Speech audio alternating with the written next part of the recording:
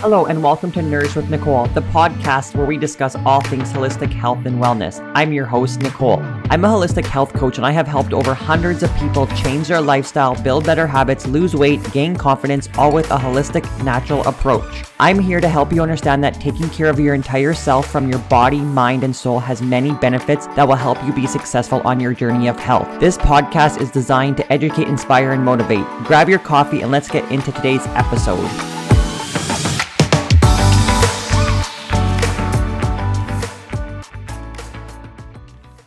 Hello, everybody, and welcome back to the Nourish with Nicole podcast. I hope everyone is having a fabulous day, and we are going to get into today's episode. We are talking about gut health and why it is so important. So I'm going to dive right into it and just give you all the information right off the bat. So pay attention, and I hope you enjoy. Your gut produces about 95% of the serotonin in your body. Serotonin is a chemical that helps with our mood. It also boosts our energy and also supports our sleep cycle. Changes in your serotonin level, you can understand that this will definitely affect your gut as well as your brain. 70% of your immune system is located in your gut. The gut microbiome and the immune system are critically intertwined. The foods we eat are going to affect the diversity and the composition of the bacteria in our gut, which in turn will affect our immune cells. I said the term gut microbiome, and you're probably wondering what that is, so let me explain. Your digestive system, your digestive tract, and many other organs are linked together. This is your gut microbiome. The health of these organs are crucial for your immune health. The gut microbiome refers to all of the microbes in your intestines. The gut microbiota helps with digestion, metabolism, immune function, and brain health. Let me explain what gut health means. Gut health is basically just describing the function and the balance of the bacteria of all the parts in the GI tract. Ideally, organs such as like the esophagus, the stomach, and then intestines, they all work together to allow us to digest food and eat comfortably without discomfort. I'm going to give you an example to help you understand gut health a little bit better. Think of your gut as your garden. Your gut is like a garden and your diet acts as the soil and the fertilizer. What you put in your garden influences your microbiota, the organisms and the bacteria like I mentioned earlier. The mix of fiber that you eat, proteins, carbohydrates, fats, the micronutrients in your diet determines whether your microbiome is going to flourish or not. It's summer and I know that we probably all have gardens or we all have plants outside. How do you care for your garden outside? You water it, you fertilize it, you weed it, you give it sunshine. So we should be doing all these same things for our gut. One of the simplest things that you can do right now to help your gut health is drink water.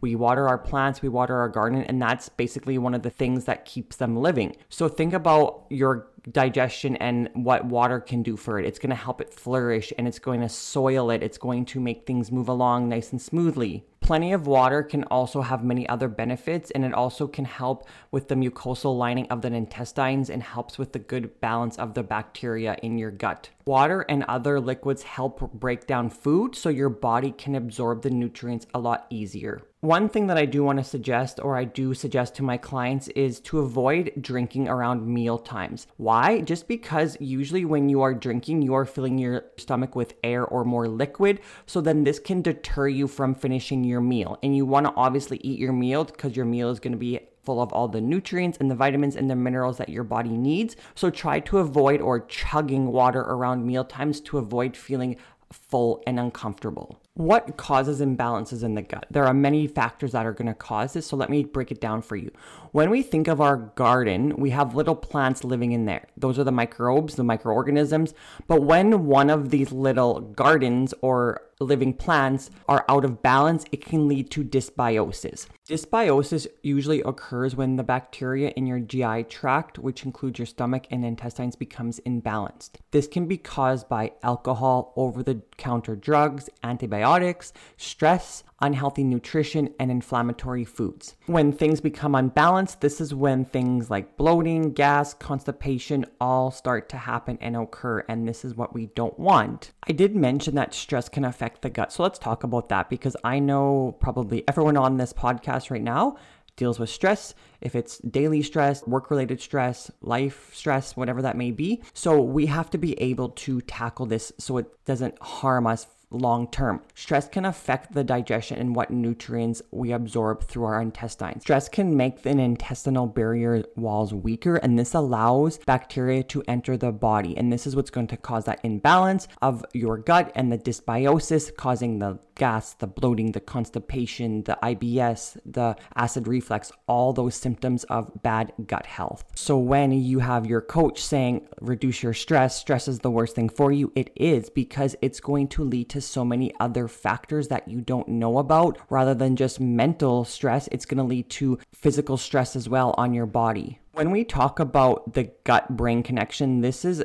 something that is actually really important to talk about, because your brain is connected to your gut. So if you are always stressed, if you're depressed, if you're anxious all the time, think about how your gut is always feeling. So if you're a really anxious person, are you always bloated? Are you always gassy? Do you have acid reflux? Do you feel uneasy in the belly lots of the times? This is all going to be reflecting on your stress and how it's connected to your gut. So next time you are eating, I want you to pay attention to, are you running around chasing the kids? Are you driving?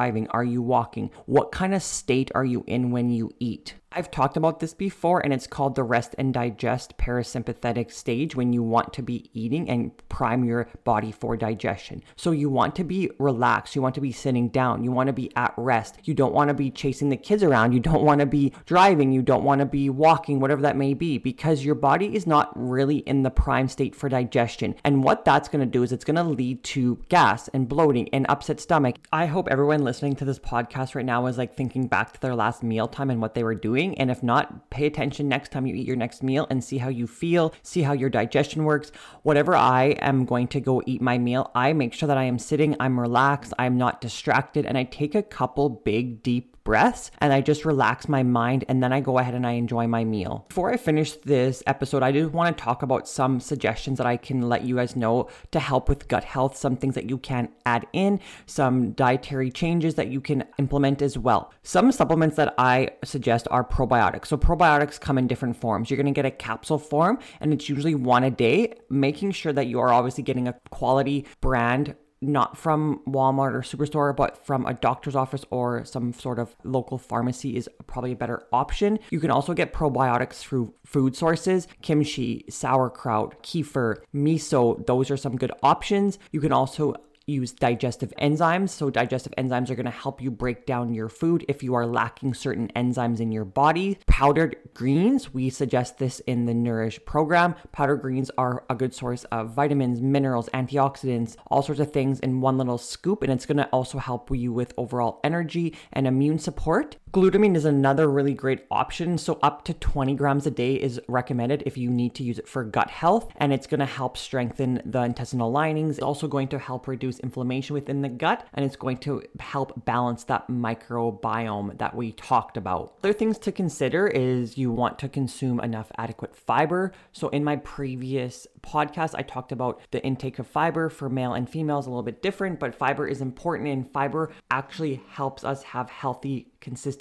bowel movements. I mentioned implementing fermented items. So fermented items are going to go back to those probiotics. Fermented items are going to be your sauerkraut, your kimchi, your kefir, your kombucha. Those are really good ones as well. You want to make sure that your diet is well rounded with whole foods. So no pre-packaged foods, no processed foods, no grab and go snacks. So eating whole foods is going to give you the good, well-rounded nutrients, vitamins, minerals that your body wants and your body's going to thrive off of. Another suggestion would be to eat in season. So eating seasonal fruits and vegetables, going to your local farmer's market to get the vegetables that are in season, and eating local foods that are going to support your immune system, knowing that they're grown locally. And one last thing that I always suggest is just to limit artificial sweeteners, Splenda or Equal, or those ones that you'll get from Tim Hortons or McDonald's that you put in your coffee. I would rather suggest using a whole leaf stevia sweetener. To wrap it up here, I want to mention, when you have gut issues and when you are fixing your gut issues, you have to think long term. It's a healing process. It's not going to happen overnight, or it's not going to happen within weeks. It didn't take you 2 weeks to get gut issues. It's probably taking you many, many years to develop these gut issues. So understanding that if you are tackling